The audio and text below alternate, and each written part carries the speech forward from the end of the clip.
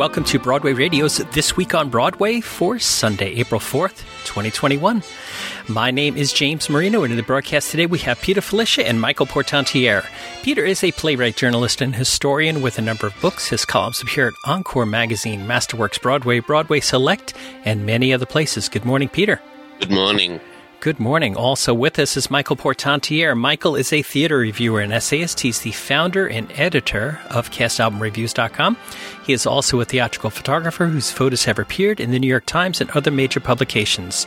You can see his photography work at followspotphoto.com. Good morning, Michael. Good morning. Okay, Michael, we were just talking about this. Hello, Michael. Hello. Hello. So with us, we have a very special guest joining us. Marcia Milgrom Dodge is with us. Marcia is a director, choreographer, playwright, and teacher. She received Tony Award and Drama Desk nominations for her 2009 revival of Ragtime. She appears on Disney Plus Encore in a number of episodes. We'll talk about that. Her national tours include the TheaterWorks USA Curious George and Seussical the Musical and Broadway Asia's Cookin' and Phoenix Entertainment's Ragtime. So, Marcia, thank you so much for joining us on Broadway Radio. Hi, I'm so happy to be here. Thank you for inviting me. Oh, we're so happy to have you here with us. And I wanted to talk about your origins in theater and where you grew up and how you ended up getting into theater. Great. Well, I grew up in Detroit, Michigan, and in a chorus line, you know the character of Mike, I Can Do That? Mm-hmm. That's me. So my mother took my sister to dance lessons, and I came home and performed the combination. And so she went, oh, I think I have the wrong kid in class. So I started dance, gymnastics, tap, and jazz, and all that stuff when I was about 3 or 4 years old. And I actually studied at the Julie Edler School of the Dance. I love how that. Yeah, I always love the article in front of dance, right? Yeah, right. And some alums from that studio include Janie Sell and Donna McKechnie.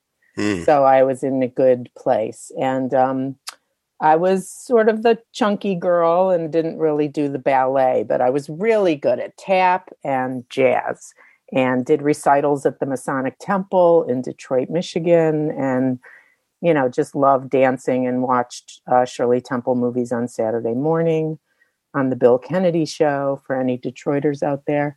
And when I got into University of Michigan, I enrolled in the dance department. And my father was like, no, you're going to be a doctor or a lawyer or something. I was like, no, I'm going to dance.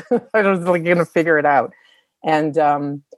And I started choreographing everything in sight, anything I could do.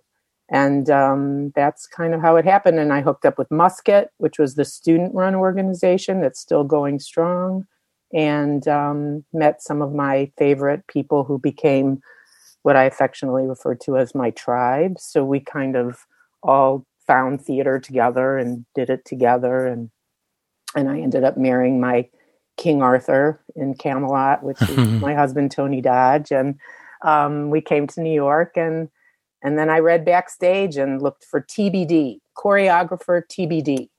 And so I would write for the theaters and say, I'm a choreographer. And that's really how I landed a job at the Arena Stage in Washington. And I would say that production of On the Town that I did down there in 1989 was really the launching pad for my regional career. I remember it well.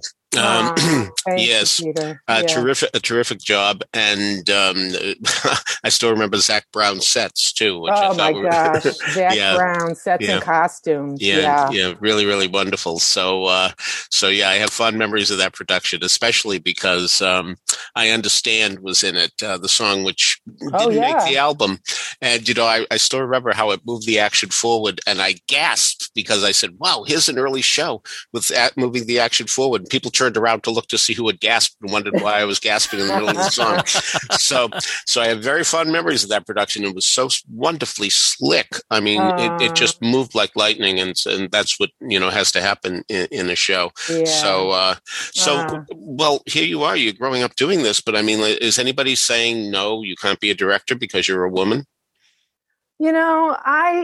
I kind of had blinders on, and honestly, I would only get mad if I didn't get an opportunity to meet somebody to talk about doing a job, as opposed to, because directors and choreographers, don't audition. We take meetings, and if you can't get the meeting, you're kind of screwed, right? You don't get the opportunity. But I tried to stay away from that kind of worry that, I wasn't getting it because I was a chick or whatever. But honestly, it wasn't until I sat down with Peter Marks after Ragtime opened in 2009. And he said, "You were the first woman to be hired by the Kennedy Center to direct a major musical." And I kind of looked at him and said, that's crazy. It's 2009. And he said, "You are." So I was like, okay, that goes on my fun facts. That's like the first thing on my fun facts is that I sort of, nudged at the glass ceiling a little bit, but I never really had that. I'm a chick. I'm going to make it. I'm going to fight.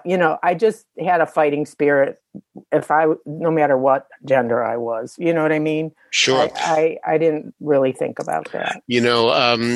Marcia is being literal when she says fun fact. She does have a page. And what really stands out to me is these actors received their equity cards in shows I directed or choreographed. And here's Billy Crudup.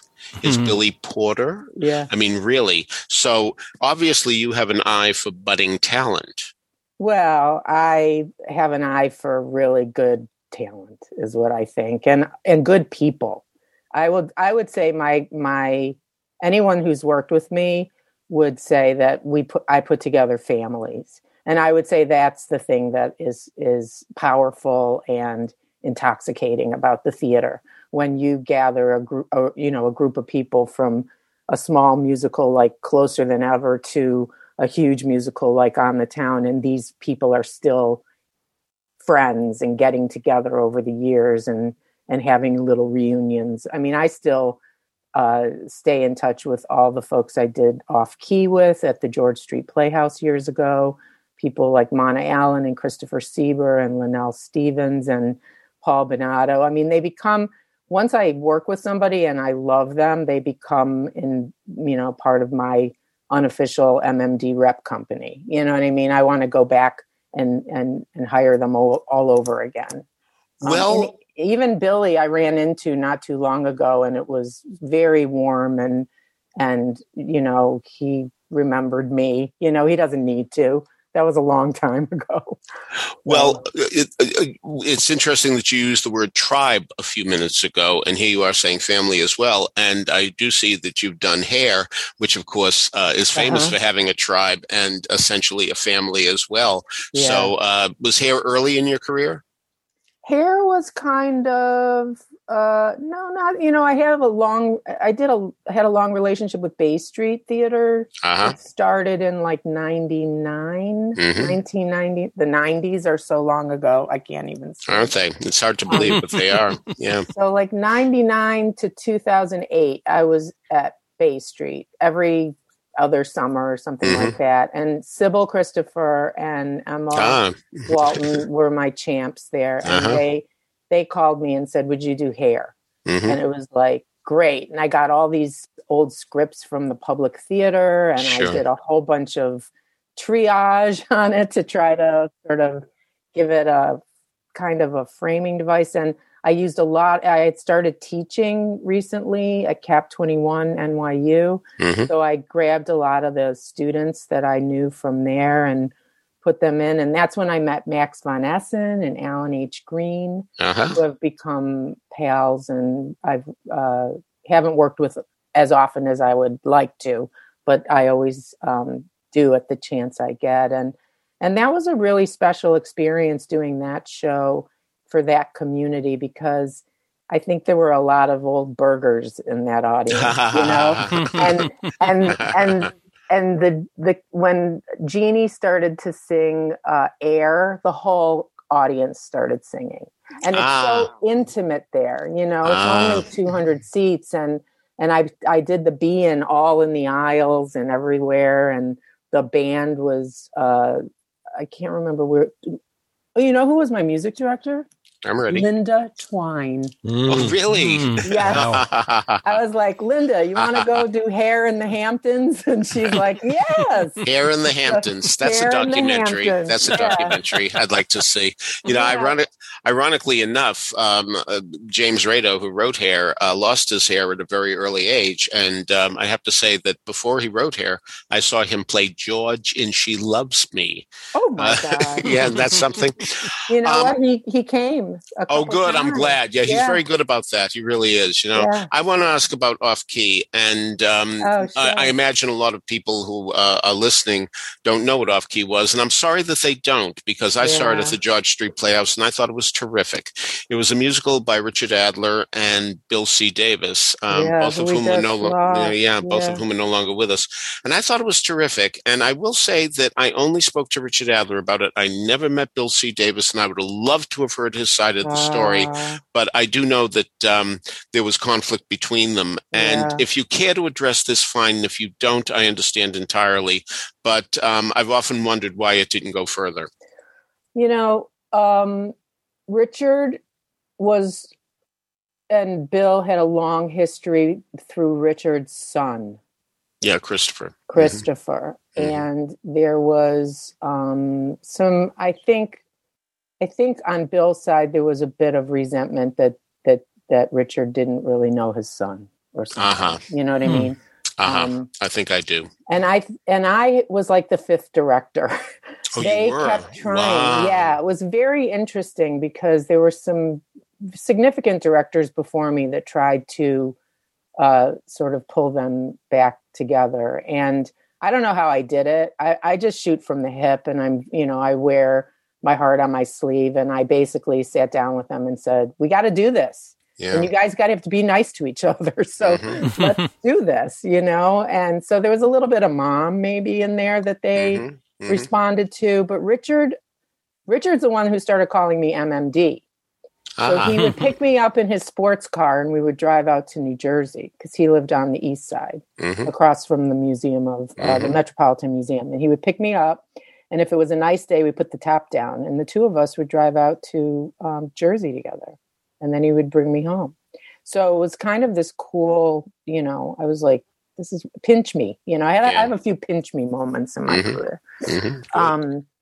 And Bill was Bill was quiet and brainy and, really smart and hard to budge. So it was interesting. And Richard was very complimentary. I mean, I think he gave me a Fosse compliment one day and I burst into tears. He said, Fosse would have staged it just like that or something like it was like, oh my God, pinch me. So it was, but it was very loving. I mean, the story was Bill's story. I mean, he worked in a group home.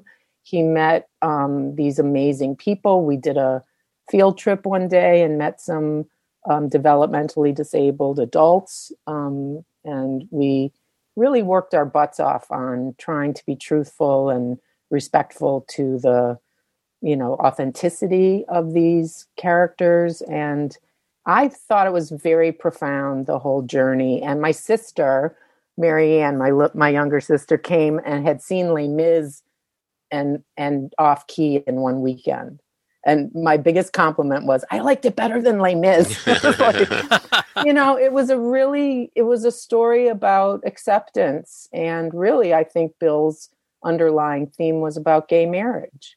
In using the story of these developmentally disabled adults who wanted to get married and were, basically told not to. And then in the second act, there's a wedding ceremony that they do on their own. And it's giving me goosebumps thinking about it because it was my first time working with Narelle Sissons, who did the sets.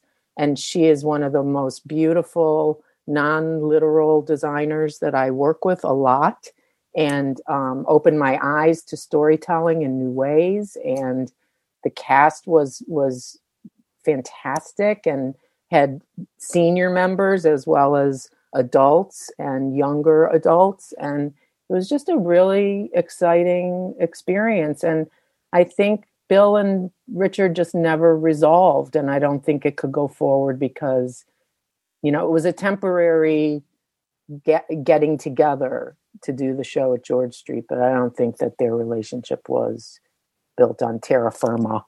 As Charles Nelson Riley once said to me, it's a miracle that anything ever gets on. And, this is a factor in why things don't happen. Something like that can really derail a project that really was so worthy and so moving. And I still have a vivid memory of a young woman coming on wearing glasses and very red tights. And do you remember this character? And Amanda Naughton played the girl that wore glasses, and Tony and I sing that song all the time. Do you wear glasses? It was like so cute. And Michael Greenwood played the guy that was always giving weather reports. Well, the thing was, she came on, and you really accepted her as a person who had no problems in the world because she seemed very happy and self-actualized and all that. And then suddenly you realized that she was one of these people in this home. And it's really something how your first impression of her, and this is very skillful on your part, the first impression of her was the fact that she was a normal, everyday person. And it made you say, wait a minute, why is it that I think that this person is a normal, everyday person? And then later I found out she's not, but maybe she's better than they think she is. And that was so significant about the show. And I'm sorry to spend so much time on a show that so many of our listeners have no idea what we're talking about. But nevertheless, it is one of those that fell through the cracks, and I'm sorry that it did. Yeah, thank you. This talent that you have of helping to create a family atmosphere, I'm sure that really helped with Seussical, which I loved when I saw it at the Lucille Lortel. I imagine it. I imagine it. It would be difficult to create the right tone and right feeling for a show like that in a multi-million-dollar Broadway production that, is geared to obviously to be very, very commercial. So that probably was all working against them to some degree, but you did such a beautiful job. Thank you. With it. Yeah. That was inspired by my daughter's elementary school. I sat in the schoolyard one day, PS 87 on the Upper West Side, and I saw all the characters in Seussical. I saw Horton was, I won't name names just in case, but I knew who Horton was. He was the chubby little boy that nobody really played with. And the mean girls were Maisie LaBird and her two little cohorts. And I remember the real Maisie LaBird said to me one day, "I can't believe you're wearing fake Uggs." I had gotten my fake Uggs from Target, and she was Everyone's wearing a critic. Course, yeah. So I was like, "Ooh, that's Maisie LaBird." And then there was another little girl that reminded me of Gertrude because she was sort of wearing glasses and sort of on her own, and nobody was really playing with her either. So it was sort of like I saw this whole world emerge in a schoolyard, and I said to Lynn and Steve, I know how to do this. Like, I know exactly how to tell this story. And, that's what happens when you're reading a script or, listening to a score. You either sort of connect right away and it's like, I got this. I know exactly how to do it. And I'm going to take this job because I know how to do it. Or you listen and read and go, I have no idea what to do. Oh, shit. And, okay, I'm going to take it because I'm going to figure it out. So those are kind of my two criteria. And that was basically Seussical and Ragtime. It was like, so Seussical, I knew exactly what to do. Ragtime, I was like, oh shit, I just said yes. Now what do I do? So you did very well. So thankfully that worked out. But you bet it did. Yeah, but Seussical was dear to my heart. I mean, I put up all those companies, I think, until we did it first in 2006. And that's when Lynn and Steve came and said, oh my gosh, this is great. We should do this in New York. And Free Summer Theater came about, and we were able to do it at the Lortel that summer. It was so thrilling. And that cast that I put together for that first company with a few little tweaks for the Lortel are still, we just did a as soon as we got locked down last year in March, Barbara called and said Barbara Pasternak at TheaterWorks said, we're going to do a sort of interview with Lynn and Steve and Kevin Chamberlain, and we'd love you there. And we're going to sort of talk about Lynn and Steve's evolution at TheaterWorks and you ultimately with your production at the Lortel. And so we did this little interview, and I got very inspired, and I called Josh Walden, my longtime associate, and Mr. Mayer in that production, and said, we need to do Green Eggs and Ham tutorial, because I did a whole choreographed finale with Green Eggs and Ham. And, and so we gathered the entire company, and Josh edited it, and it's available. You can see it on YouTube, and it's Green Eggs and Ham performed by the original cast of the Lortel production now in lockdown on Zoom version. But it's so great. And everybody said yes. You know, it was like one of those, will you guys do this? Sure. Do you remember the choreography? No. So it was like, so Josh did a whole, reminder choreography for them. And then they all shot it and he edited it. All right. Looking at these fun facts, I see that you have done musicals ranging as far back as 1931 of The I Sing and all the way up to Cinderella. So what have you missed that you say, I've got to do one of these days? I mean, will somebody please want to do a production of blah, blah, blah so I can do it? I want to do new stuff. And I think that's my one caveat, I guess, is that I haven't had the opportunity to work on new material as much as I would like. I have done some new shows, Off Key obviously was an original new musical. But there, that's what I would like to do. My husband, Tony, and I are actually writing something. How nice. Together. So we're working on something that we hope will become a family favorite. So he's doing book and lyrics? We're writing the book together. Yeah. We wrote a Sherlock Holmes play years ago. Yes, the West End Horror. Yep, the West End Horror. And then we just we transformed it into a radio play. And it was actually done during October of last year as a co-pro with a theater company in Portland, Oregon, and the all classical station out there.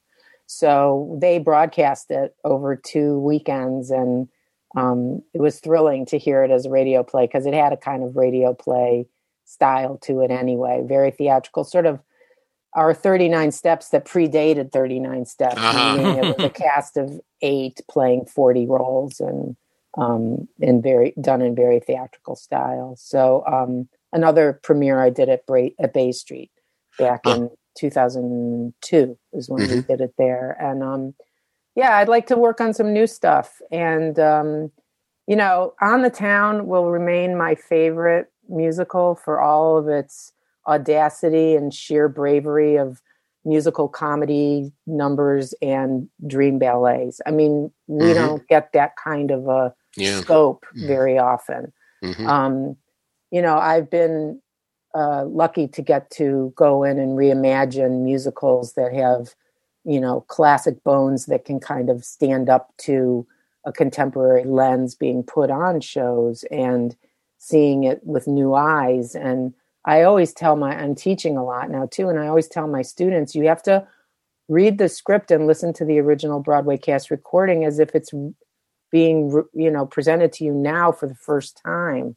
You can't go back and look at everybody else's productions. You have to read it now. And so anything that has ever been written, I'm happy to tackle because I would read it as if it were handed to me today for the first time. Marcia, one of our listeners, Cheryl Hodges-Selden, sent me a playbill from the University of Michigan when you were just Marcia Milgrom.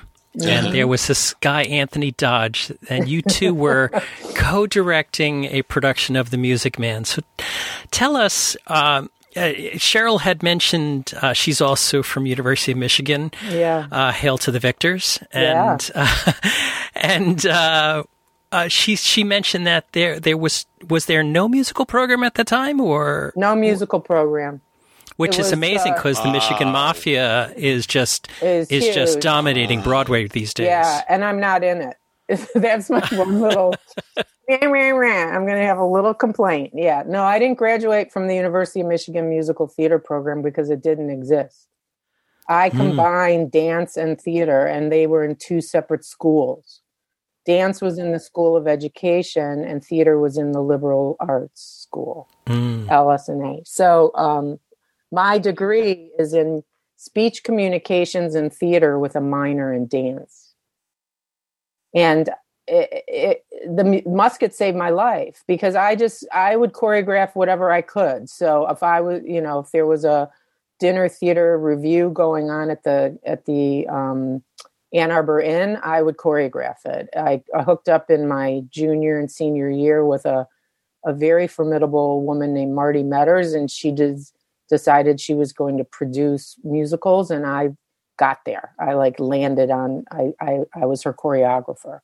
And we did reviews at the Ann Arbor Inn and the Campus Inn, and she actually co-produced Camelot, which is where I met Tony. It was a co-pro with Musket and Marty, so we got to run it for 2 weekends, which in college is like, woo, that's a long run, So we met doing Camelot, and then I would choreograph summer theater, and I stayed in Ann Arbor all the time. Anything I could choreograph, I would choreograph.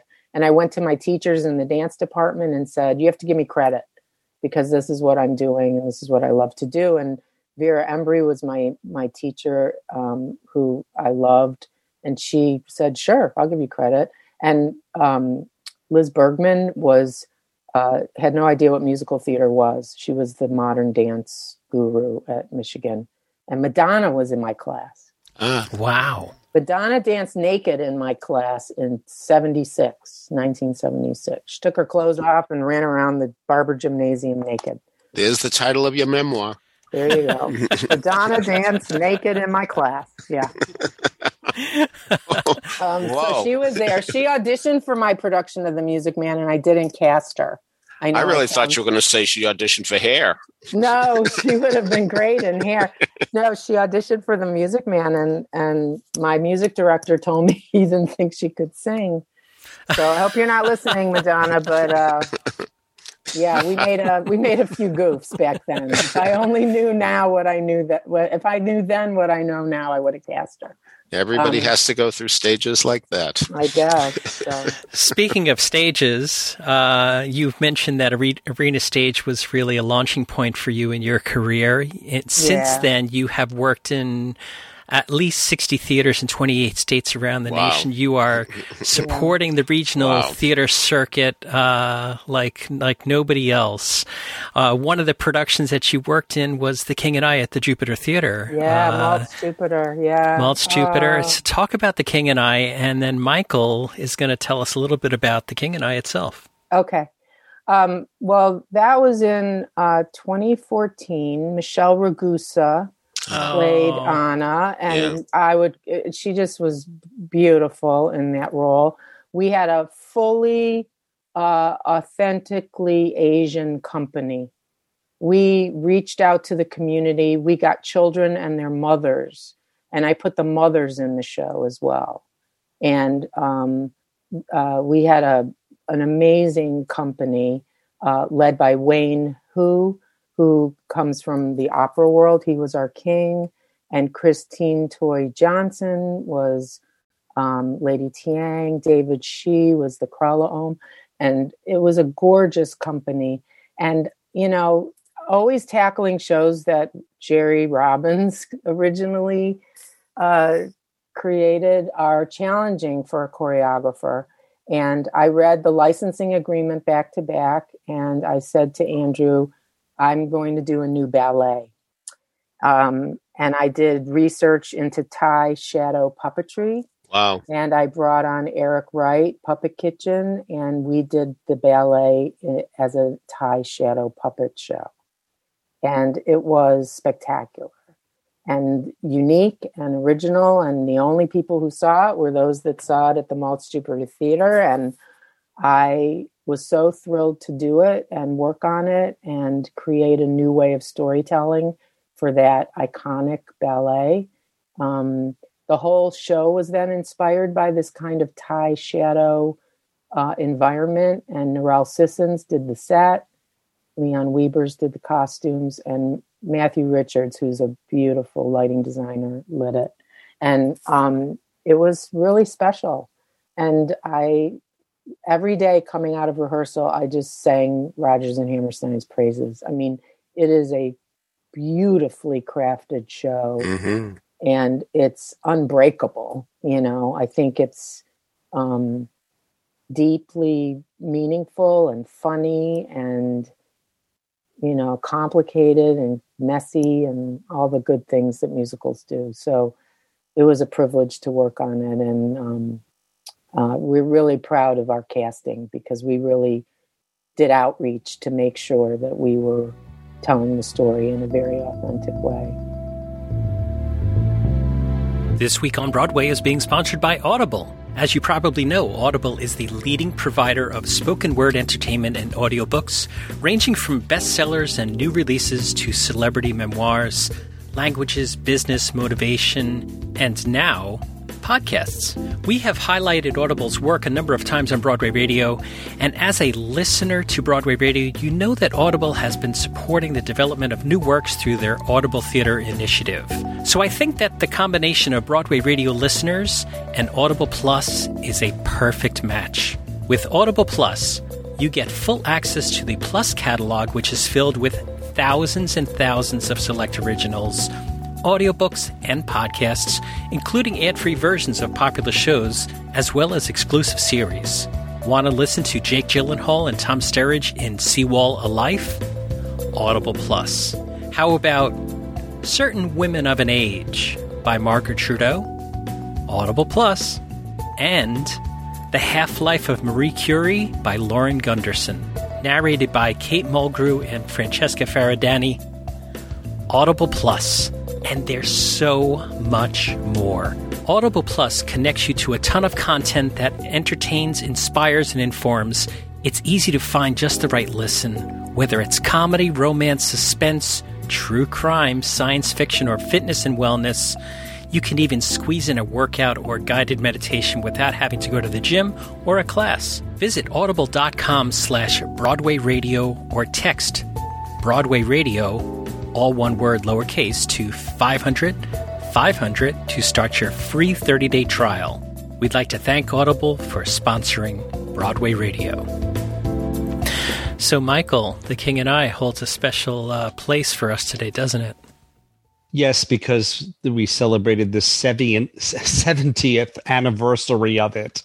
Wow. Just a few days ago on March 29th. Isn't that incredible? I've always, for what it's worth, people, how people ask you, what's your favorite musical?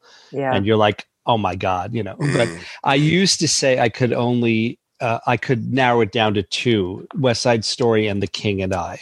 And then I think I added Sweeney Todd later on. But The King and I is, as you said, it's a miracle. The characters are so rich. The situations, of course, the music and the lyrics. It's one of those shows, I think, that so brilliantly is able to seamlessly incorporate very, very serious moments with wonderful light humor and moments of joy. Fiddler on the Roof also leaps to mind. It's not easy to do that, but I think The King and I does it so well. And one thing I'd like to ask Marcia about is occasionally, believe it or not, I completely agree with you that the show is immortal and always will be. But you still sometimes hear people say that they think that it's racist or outmoded in the sense of presenting this white British woman who comes in and to to shake things up and basically change what's going on in the country. But I think it's a lot more complicated than that. I don't think that's what happens. I always loved the fact that we see it's definitely a culture clash, but some of the things that are most interesting to me is just how different people in different cultures just see things differently. That moment in Shall We Dance, where Anna starts to dance and then she stops and she says, well, I'm sorry. In my country, a woman would never dance while a man is watching her. Right. And he says, but yet they would dance in the arms of a stranger. And she said, oh yes. So that's just a cultural difference that I think, the King and I is full of that. And then also, but the things where Anna, does come in and hopefully make a difference is, as it's portrayed in the show, this is not really historically accurate, of the slavery thing. I think we can all agree. Exactly. I hope we can all agree that slavery, is not a good idea. Yeah. I think the conversation now, as it should be, is that who's telling the stories, Right. We have white authors telling stories about cultures that they're not part of. That's the conversation that we need to re-examine. I don't think that the story, it's based in some fact. It's not a documentary, and, liberties are taken. But I think if it's done with care and with compassion, that the story is sadly relevant and meaningful. We still look at, when I did Ragtime in 2009, racism is bad, people would say. And I was like, we still need to tell this story. Like it's never going to go out of fashion, sadly. Yeah, exactly. So, I'm sorry to say that the musical theater is a place to get your, social conscience and your religion. Manny Eisenberg is the guy that said that to me and said, I go to the theater for these things, for the lifting the human spirit, for my social consciousness, for my politics, for my religion. And I think that we have to be mindful that going forward, we have to allow people of color to tell their stories and find our way through them. Just like Fiddler on the Roof is meaningful for anybody who's been part of a family. That is a universal, huge story. And it was written by some Jewish guys. And so it's okay for them to tell that story. So I think that's what we have to, be really careful about now. We actually absolutely, definitely have to do that. And unfortunately, that seems to be a slow process. I think we all wish it could be a much quicker one. Sure. But I also know how privileged I have been to have the opportunities to work on certain shows that now I should not work on. So I am taking responsibility for that. I did 10 productions of Ain't Misbehavin', and I loved it. And I worked my ass off on it. And I researched and I tried to create culture that was meaningful and authentic. But I am not of that culture. And so I will not do it anymore. It's not mine to do. It's not my story to tell. And so I want people of color to tell that story of that music and that world. So I feel very lucky that I got to do it, but I can't do it anymore. I shouldn't. And so I won't. I get you. So, yeah. So let me ask you about changing topics right now. Yeah. This week and in fact, it was just yesterday, we heard of the passing of Arthur Koppett, and from a town known as Oyster Bay, Long Island. You worked with Arthur in High Society in the 1998 production at the St. James Theater. Yeah. So tell us about that. I was the associate choreographer to Lar Lubavitch, and it was, wonderful to get involved in the production early on. So I was in some meetings and things with Arthur and Susan Birkenhead, and I just hung on him. I just wanted to I love to be near greatness. And then I would sort of insinuate myself and sort of go to these meetings and make sure that I was listening and absorbing everything. And it was complicated. It started out with one director and it switched midstream, but it was the show that I got to meet Anna Kendrick and John McMartin. That's right, yeah. Hang out with Randy Graff in the dressing room and Lisa Baines. And, it was just, it had so many wonderful things to it, but it was kind of, doomed. And, the changes were being done frequently during previews. And eventually, Arthur had to stop fiddling. And, but he was always very kind and always very warm. And as I say, 10 years later, I heard from him, and we went to breakfast, and he talked to me about a musical he was working on and wanted to share some thoughts with me. And so I got to have a meal with Arthur up at Community restaurant up on 106th and Broadway, and that was the last time I saw him. So that was like 2010. So the musical never happened. No. Do you remember what it was? I don't. I was talking to Tony, my husband, the other day, and I said, what was that thing that Arthur and he caught? Because I have a couple emails from him that I save. I save everything. Mm-hmm. And all I remember is him saying, I want to get together and get your thoughts about a musical I've been developing. And I can't for the life of me remember what that was. I mean, maybe in a few weeks I'll reach out to Susan and ask her if she knows what that might have been. And then he kept asking me to go see shows with him. He was a Tony voter, but so was I. So he would say, have you seen Lend Me a Tenor? And I was like, yeah, I already saw that. Oh, have you seen this? No, it was so cute. And we just kept emailing back and forth. And I don't think we ended up going to the theater together either. So we've talked a little bit about your directorial work and the choreography, and we touched upon a little bit of your playwriting with your husband, but we haven't talked about your teaching. So let's talk a little bit about your teaching and how it is so important to you. It really is. I was invited back in the late 90s to teach, to sub for somebody at the Cap 21 studio. And I did it, and I thought, wow, this is, I'm learning so much.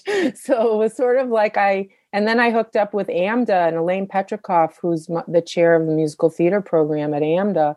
And anytime I was in between jobs, I would call her and say, do you need me, to come in? And the good thing about AMDA was they had 5-week increments for some of the programs. And so I could come and teach some audition technique or do a longer semester in the musical theater curriculum. And, my students include Casey Levy and Lindsay Mendez, my beautiful Lindsay won a Tony. So it's sort of like, and Janelle Monáe was my student at AMDA for like one semester. And she's this huge pop star. And now she's a movie star. And she's like, she was so shy in that class. It was really amazing. And I just love helping and nurturing and challenging young actors. And then in around 2013, I launched my private studio that I call Directing Musicals. And I created a kind of curriculum for early career directors. And that has branched out. Like I've been thankfully able to Zoom teach all through last year. And I have affiliations with about 4 or 5 online platforms like Broadway Plus and Slow Coach Arts and the Growing Studio. And I go back and forth to those places as well. So right now I'm teaching 9 directors, and we're studying cabaret, and I'm bringing in designers so they get an opportunity to have a first meeting with a designer. And the class is envisioning your production and collaborating with designers.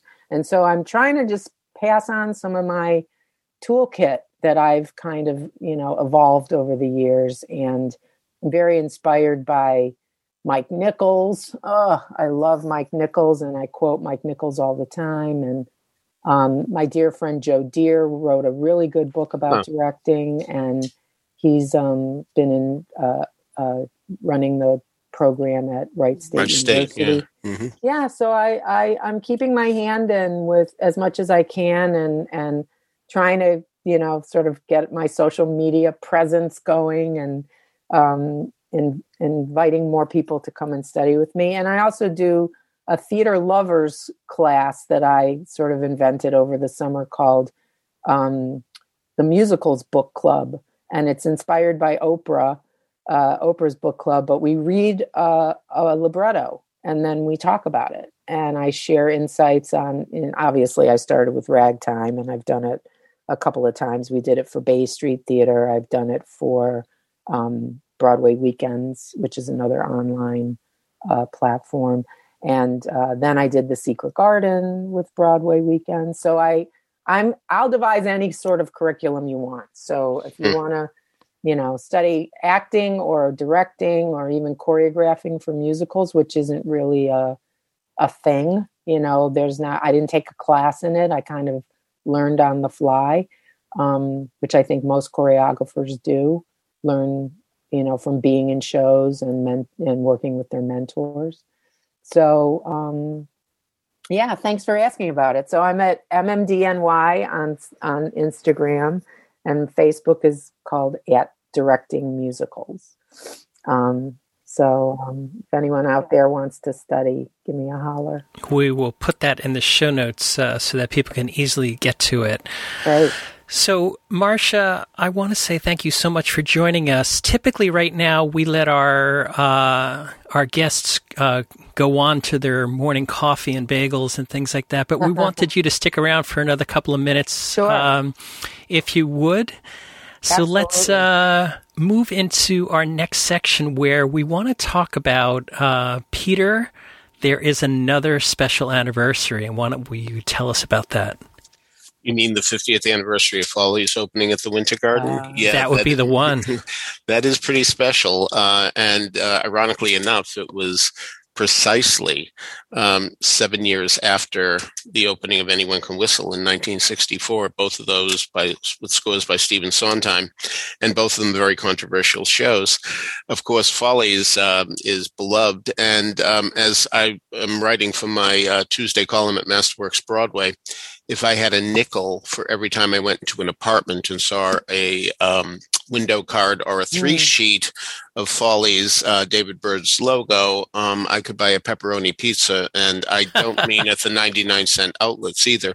So, but I was very lucky to see Foley's in Boston during its tryout, when indeed Yvonne DiCarlo was singing Can That Boy Foxtrot, which I thought was a terrific song. And when I heard that it was being replaced, I said, my God, what's he going to write that's better than that? Well, he showed me with I'm Still Here.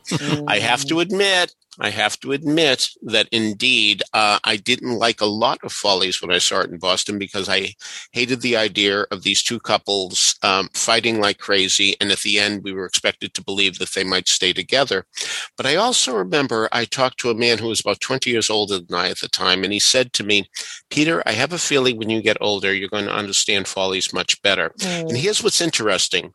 It wasn't that you may assume that the story is now going to go into my saying, and 20 years later, I understood what he meant.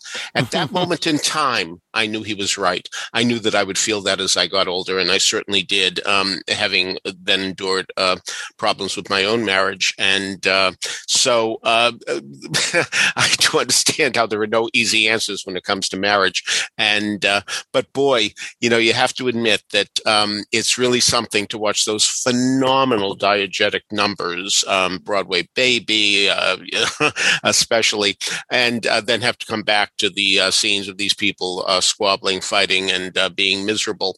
But boy, when Foley's works, when it works, forget the jerks who said it couldn't go, because there's nothing like Foley's. And ironically enough, I have seen it since then 14 more times in various productions, wonderful productions here, there, and everywhere, be it La Salle College in Pennsylvania, a high school in Westfield, New Jersey. Yes, children doing Foley's. And it's a show that I truly believe will never die. For what it's worth, I would say it's debatable whether both or either of the couples do remain together at the end. And that's one of the things that makes the show so rich. I think a lot of people would say maybe it's more clear that Phyllis and Ben will remain together, but maybe not Sally and Buddy. But again, I think it's completely open to debate, and I think that's a good thing. Marcia? Oh, have you done it? I've never done it, but waiting around for the girls upstairs I would blast that in my on a LP. Like the album was played religiously. I saw the production that came from the Kennedy Center with the most recent Broadway revival, and it was loving, and I thought she passed away too. Who sang? Jan Maxwell. Jan Maxwell was my Tony buddy.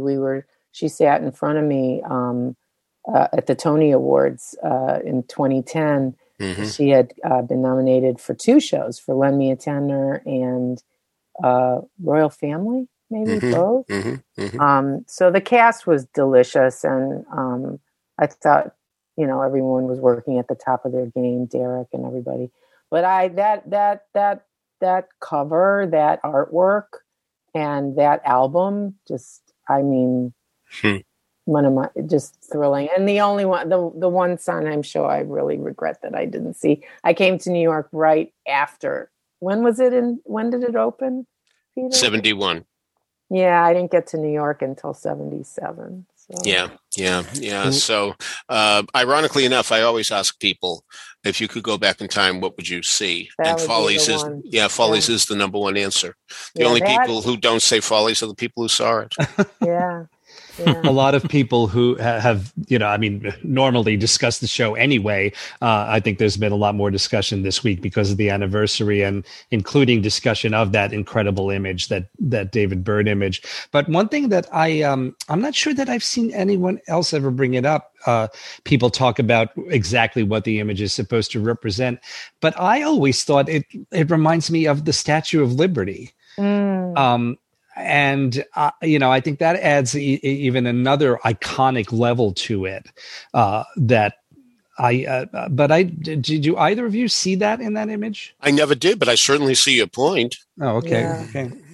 It's interesting because I did ragtime recently at Tuts in Texas, and my set designer, Kevin Depanay, I asked him to create a show curtain, and it was the Statue of Liberty. Oh, sure. Lady, and I put Lazarus's words around the proscenium, and during the finale of Act 1, I had a tear go down her face. So I thought, I always had a relationship of ragtime story being told in the Statue of Liberty. So I think she's a powerful image, and if that's what's conjured in the David Byrd art, who knows? Maybe he had a little bit of Lady Liberty on his mind. So. Ironically enough, this is his birthday.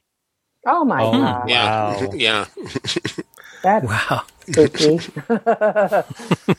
Yeah. Wow, that could have been our trivia question. So, Peter, do you have an answer for last week's trivia?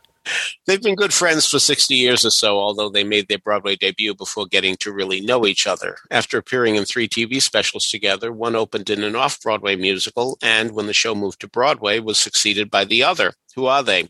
Well, we're talking about Julie Andrews and Carol Burnett. Andrews opened in Putting It Together at the Manhattan Theater Club, and Carol Burnett took it to the Ethel Barrymore Theater. Nikki Juvan was the first to get it, followed by Tony Janicki and Brigadude. Let me interrupt you for a second. Sure. Nikki Juvan emailed me this morning and apologized that she couldn't join us this morning because she's getting her second shot, but she was very interested in that if she had the correct answer. She sure did, and she was the first one to get it. So, new question. This performer appeared in musicals in 3 and only 3 Broadway theaters. received 2 and only 2 Tony nominations. Who's this performer? What were the musicals? And who were the winners that denied this performer Tony Awards? 3 and only 3 Broadway theaters. All right. If you have an answer to that, email us at trivia@broadwayradio.com. We'll let you know if you're on the right track. So, Michael, we have a special musical moments, plural, this week, because you've sent on 2 moments for us. And tell us about these moments. Well, yeah, we actually didn't discuss where we're going to include them in the show, but I think maybe we could open the show with the King and I overture, and then end with "Beautiful Girls" from Follies, from the original cast recording, sung by Michael Bartlett and cast.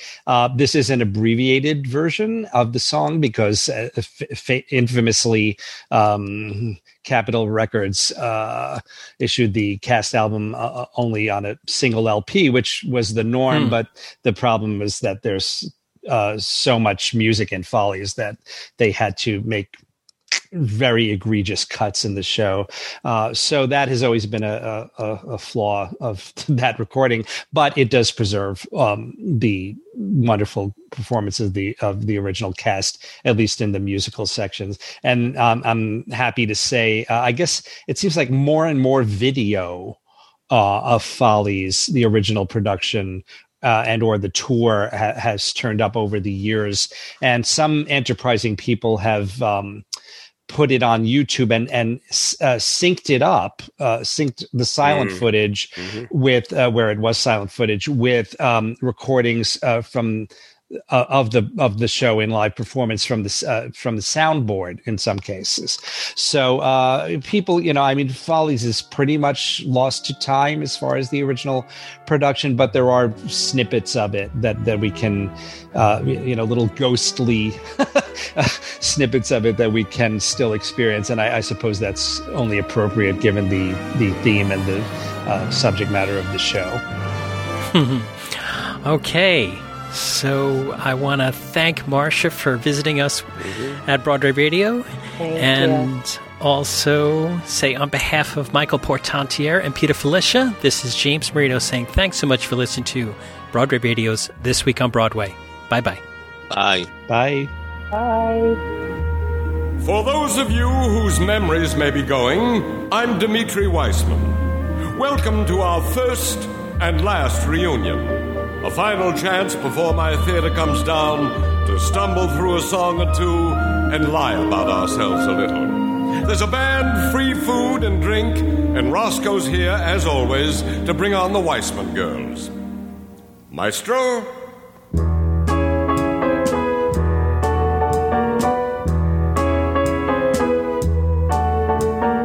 Hats off, here they come, those beautiful girls. That's what you've been waiting for. Nature never fashioned a flower so fair. No rose can compare. Nothing respectable, half so delectable. Cheer them in their glory. Diamonds and pearls.